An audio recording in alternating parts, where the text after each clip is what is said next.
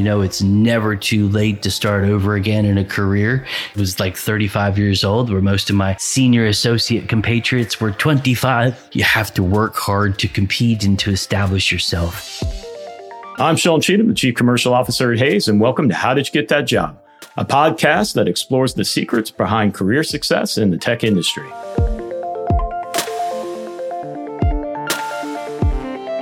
Joining me for this episode is John DeCreen, who is the Associate Managing Director for Cyber Risk at Kroll Associates.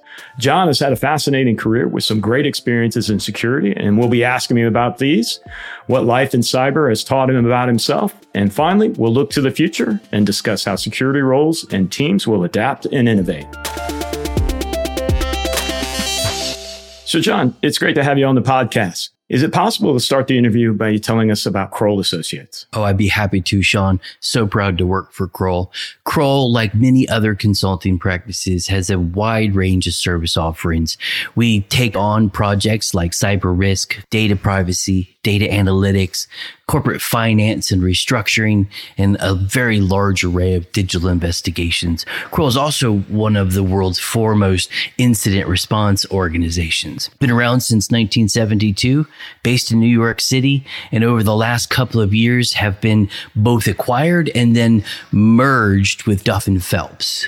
You are the Associate Managing Director for the Cyber Risk Advisory Services. I mean, how does that role fit into the organization? Yeah, I've been in the role for about 18 months, and the Associate Managing Director has responsibility for identifying clients, pitching services, and securing the client relationship. Also, most importantly, we're responsible for client delivery, identifying client issues as they may arise, helping solve them, and ensuring that the team is properly staffed with the right experts. Tell us, how did you get that job? Well, I think most importantly, the thing to remember is relationship. I was on the way leaving my prior firm, and a very close relationship of mine knew the gentleman who was the president of Cyber Risk at Kroll, made a phone call and introduced me. And within a short period of time, I was working for Kroll. So in all cases, it's who you know, it really is. And certainly cybersecurity is a constant battle. So for you, what determines success in your role? Well, as you might imagine, the primary definition of what is engagement success is whether we've left the client in measurably better shape or more secure than the way that we found them. This can be defined in a number of different ways. If it was an incident response client, did we successfully guide them through the event or leave them in an operational state? Did we fix the problems they had encountered during their event? Were we able to learn what the cause of the event was, the gaps or vulnerabilities that facilitated the bad actor in making access into their environment? For an advisory client, was I able to navigate the complicated world of the client's specific business politics, their bureaucracy? Was I able to identify the areas they really needed solved? Could I craft an engagement that met their needs or defended their positions, and more importantly, communicated with the world that they were able to protect and defend themselves and that they were stronger than when I started? Now, prior to Kroll, you worked at Alvarez & Marsal for almost 17 years. Tell us more about what you did there. My career there was sort of stratified in three separate areas. Early part of my career was nearly all digital forensics, where I was able to, and I feel very lucky about the timing and sort of the place that I landed, was very lucky to establish myself as a forensics expert, providing expert testimony in a wide range of jurisdictions, state and federal court. I had spent early part of my career, almost 10 years in the information technology world. So I started my career at Alvarez as a middle-aged senior associate.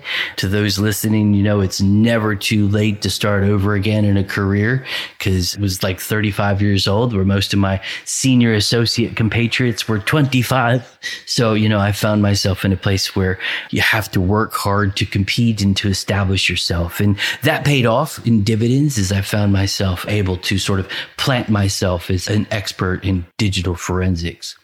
And then continuing being lucky at Alvarez, I was able to move with the times. The second phase of my career focused mainly on electronic discovery. big data analytics. I was lucky enough to be part of 2 very large bankruptcies, the largest in the world, in fact, where I was really sort of important role in the collection of all of the digital data and other things for those bankruptcies, almost 8 petabytes worth of data. So focused mainly on e-discovery and data analytics. And through that process, I was exposed to lots of regulators, which set me up perfectly for the 3rd phase of my career at Alvarez, where I focused on cybersecurity and delivery of cybersecurity advisory services. And tell our listeners, how did you get that job? I had worked for a very large auto finance firm where I had a mid-level executive role there managing all sorts of employees in the data center. 9/11 was very difficult and very hard for the company that I worked for. We ended up having to close the doors and I found myself on the street. So I went to a contract placement agency. Typical story. Please help me find something while I find something. Help me keep feeding my family. And sure enough, I found myself in an interview with Alvarez and Marsal. Came away from that interview just feeling like I had taken a downturn. This was not the cool high-tech job I thought it was going to be. And I'd felt that I was pretty much at the pinnacle of my tech career. And lo and behold, they made an offer. I took the job at a necessity. By the end of the contract engagement, I was not only in love with the services they were offering, but the company itself. And it seemed like that was returned in favor. So they offered me a full-time job and turned what was quite a pile of lemons into lemonade. It's funny how that works. Certainly, having been in the staffing industry for a while, sometimes the things that you don't think you want are exactly the things that turn out to be a great fit for you. So great story. Listeners, if you'd like further insights into the technology industry, then visit expertsintechnology.hays.com.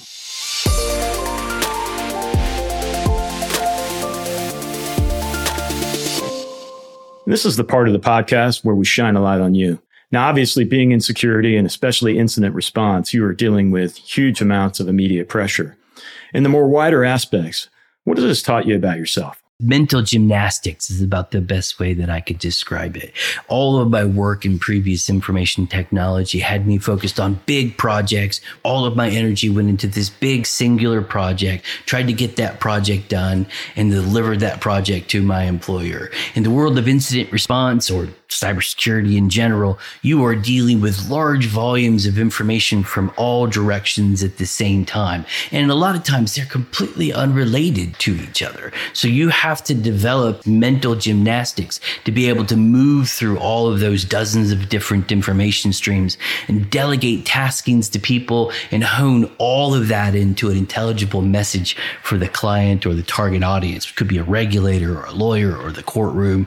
I'm not sure if you asked my family, I'm able to possess that in my private life, but I certainly feel like I have honed that in my work life. Now, tech is an ever-changing landscape. So how do you stay on top of all these innovations? Yeah, I think the first thing to remember is consulting job, especially in cybersecurity, doesn't end at 5 o'clock. It's a never-ending stream of new technology, new threat actor methodologies and attack patterns and vectors. First of all, it starts with constant reading. Whenever I'm not in front of a client or I'm not working on business development, it's learning new tactics, learning new tools to defend against. It's a constant stream of reading. Second is lots of relationships. Community itself is extremely important. I have lots of friends in the intelligence services and federal law enforcement, and bringing all this information together through our chatting. Lots of what are other people would consider very techie phone calls are actually very sort of collegial calls between friends. What are you doing? What are you working on? How did you do that? And sharing that with each other really provides an edge when it comes to dealing with an incident in my own world. I spend a lot of time following organizations, ISACs and other organizations that provide a constant stream of threat intelligence. And then nobody likes the word training, but lots of formal training. One thing that's really constant as we talk to CISOs and people in the cyber world is that community that everybody relies so heavily on. It's so important. 100%. In the last episode of the podcast, we had Dave Messenger as a guest. He spoke at length about failure, and he said this. The other thing I look for is people who've actually got knocked down, people who've actually hit a wall. And, if you've got someone with a perfect resume, everything is they went to the top tier school, Yale, Harvard. They went to a blue chip, great company. Everything was successful all the way through. I hesitate before hiring people like that because it's only when someone goes through a fundamental challenge, they get knocked down hard, but they come back, that you know you've got someone who's resilient and who's actually learned from their experience. So if you had an experience which didn't go as expected, and how did you handle that? I think there are probably more than I can count and probably way fewer than I would share. But, you know, as an expert, you're always right. So you always got to figure out a way to make it right. I think one experience stands out for me. Very high dollar legal case, very public digital forensic investigations case, was in the news frequently, especially in the Southeast region, where we had made some procedural choices. We tried the industry accepted best standard and it failed. We tried it numerous times, numerous ways, and it continued to fail. An answer had to be delivered. We had to come to an answer. So we got to think out of the box some. When we did that, we challenged the very heavily precedented legal status quo and took that to the judge. Well, this battle that arose from this out-of-the-box methodology went on for months and months and months. All kinds of depositions and new trial parts. It was extremely stressful. The other side pressed for what's called a Daubert motion, which is essentially proving that the expert is incompetent, me incompetent. Of course, that's a death knell for my career. So there was this huge amount of pressure to prove not only did we try everything else properly, but that what we did out of the box not only was sentient, but was extremely well thought through, and that all of the pitfalls that could have arisen were tackled. Ultimately, we were very successful in that. I won a very hefty summary judgment for my client, really due in large part to what started as what everybody perceived as a bad choice and a mistake, but turned out ultimately to produce the evidence that won the case. All that time, energy has to be very satisfying. It was very stressful at the time, of course, because it was either succeed or lose my career. Yeah.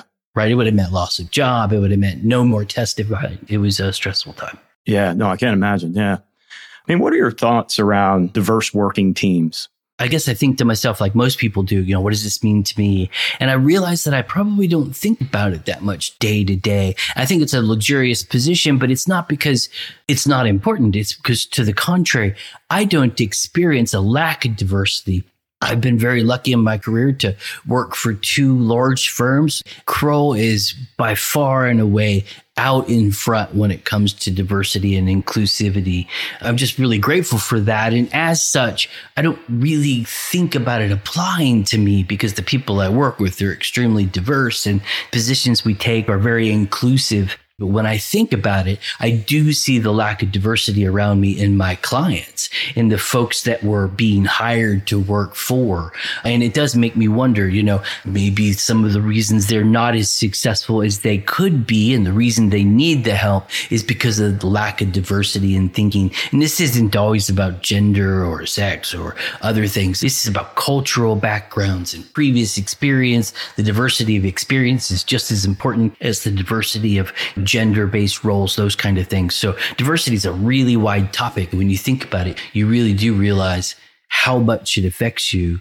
And tech is an industry so heavily rooted in continuing education. One of the reasons that diversity hasn't reached the tech industry in the way that it could or should is that the training opportunities don't always exist for the disenfranchised. And I think a way that we could tackle that as an industry is to get training out to the folks who don't have the sort of typical route. These SANS courses and these other sort of forensic courses are extremely expensive, $5,000 a piece for a 2-week course. Most folks can't afford that. So how do we push that training down to that sort of disenfranchised group of folks? I think is a good way to deal with that. And then I think stereotypes keep people away.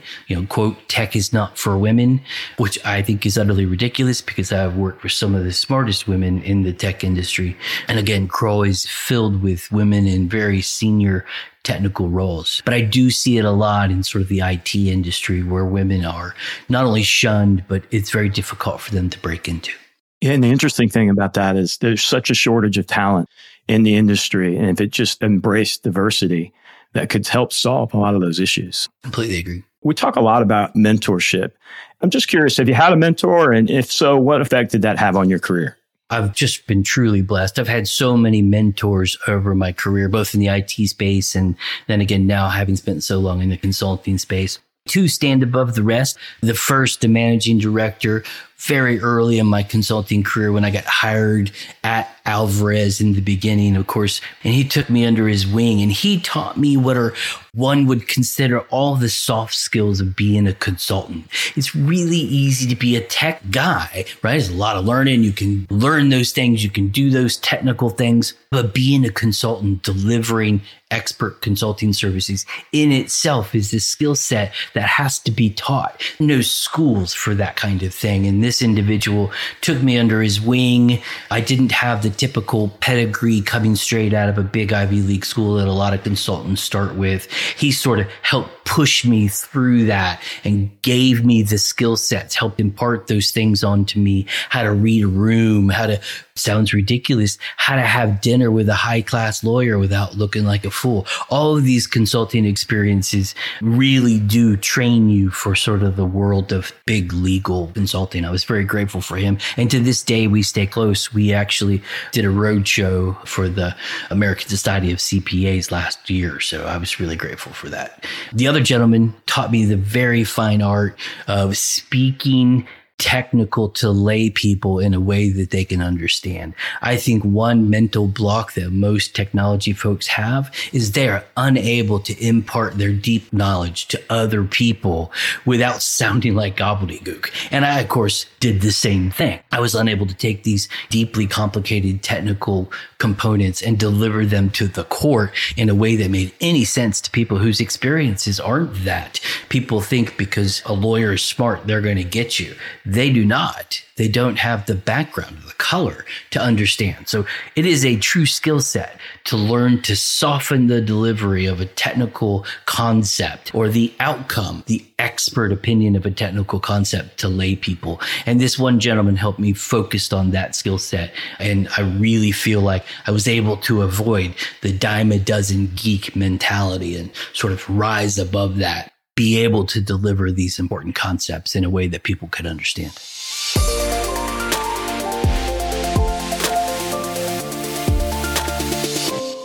In this part of the podcast, we look to the future. So, John, you are the Associate Managing Director for Cyber Risk. How's this role in particular going to change and develop in the coming years? I guess like anybody else, it's career focused. I hope it leads at some point to a promotion to full partner, managing director. The best way to have an impact on an organization is to be in the conversation for the kind of services we deliver, the kind of clients that we deliver. I think Kroll is fantastic that they let folks not at that level sit at the table and have their say and have some influence over those decisions. But I don't think there's any better way to sort of make Kroll what the current generation wants it to be other than to be part of that leadership team. So I'd love to eventually reach partner managing director. I think that's a true role. Yeah. Anybody else listening, never shoot for the role. Always shoot for what you want to accomplish in your life. It's been a big part of my success. So although I am already much older than many of my managing directors, it's not about that. It's about, am I satisfied with where I am today? And that leads to the next step organically. Yeah, I think that's a great point, right? You have to be happy in the role that you're in, right? Not necessarily comparing yourself to others. Yeah. More widely, what do you think someone listening to this podcast can do to future-proof their skills? Well, I think a follow on the theme we just talked about, do not rest on what you've achieved today. The best of us is always thinking about what tomorrow looks like, learning what we don't already know. Don't read the headline of an article without reading the article, right? Again, mentors over time have taught me, take a moment, read a competing view, understand what the other side of the courtroom, in my particular case, may think about a topic. It will make you a better expert. But I think that parlays fantastic into the regular tech world. What are the domain administrators thinking about the changes you're making as a server administrator? How does that affect people around you? best way position yourself to be successful in the future is to ingratiate yourself to the folks you work with today.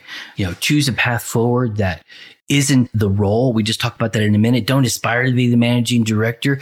Do a great job at the associate managing director role, and that will come organically to you. I interview a lot of people for positions, and I ask them what they want to do next. And their answer is almost always the role they want to be. No, tell me about the things you like to do, and then find a way to harness that to find a position and a role that fits that. Don't shoot for what the world tells you is the role you should take. And it's been very successful for me. I've been very lucky, not only that the world has sort of set me up to move through these big topics, forensics and e-discovery and then cyber. Timing was good, so I'm grateful for that. But it was also a lot of hard work in making sure that I was ready for the next step when the world said the next step was up. Yeah, I think that's so important, right? You got to put the work in. I talk to so many people who want something that they haven't even experienced enough to be in that role. So yeah, it's a great information. I would also add, no skill is future proof.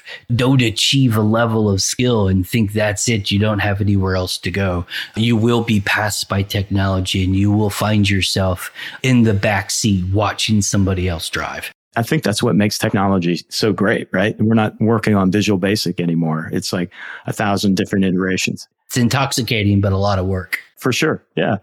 So when you're looking to hire new people to the cybersecurity team, what do you look for? Real diversity in technical skill sets.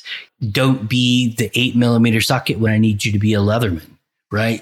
Don't be this finely focused super expert in a very narrow space. Yes, the world needs those, right? NASA needs lots of those. Cybersecurity needs lots of those.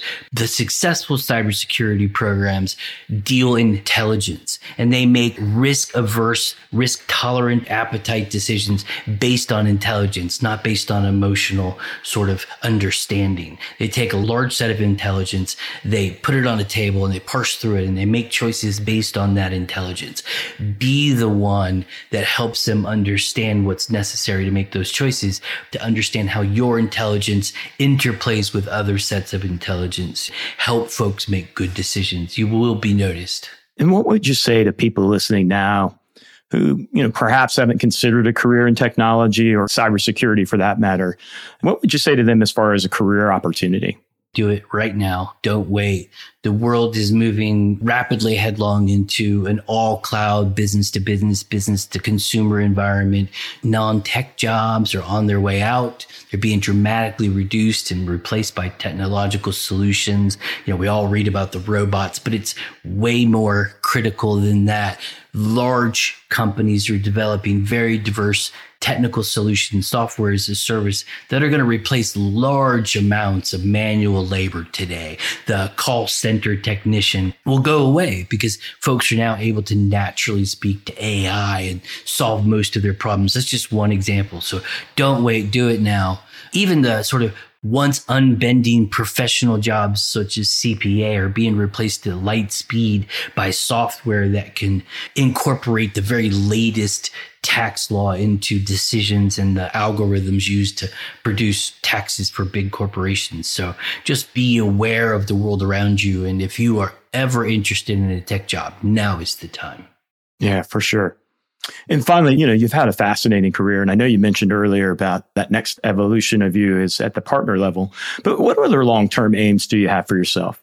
I'd like to open myself up to spend more time in the privacy space. I think many folks spend all of their career in the cybersecurity space. In the last 18 months, spent a great deal of time in the privacy space. It is the new driver for cybersecurity choices. It is where companies are running afoul of regulators. It will begin to cost companies lots of money. So the sort of next iteration of John DeCrane is helping folks understand the privacy world and all of the landmines associated with the relationship between cybersecurity controls and privacy expectations.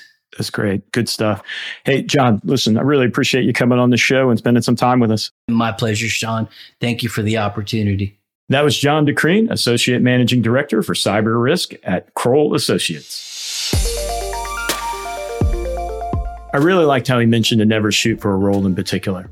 Think about your experiences and skills and what you want to achieve in life as if you're satisfied with where you are today. This then leads to success tomorrow. He also applies to skills where he says, the best of us is always wondering what tomorrow looks like. Do not rest upon what you've achieved today. Always take time to read a competing view and see what the other side will think about the topics, as it makes you a better expert. I'm Sean Cheatham, the Chief Commercial Officer at Hays, and make sure you join us for the next episode at How Do You Get That Job, where we'll be speaking with another leader from the world of technology. To find out more about Hays, visit our website at expertsintechnology.hays.com. And to never miss an episode of the podcast, make sure you hit follow wherever you get your podcasts.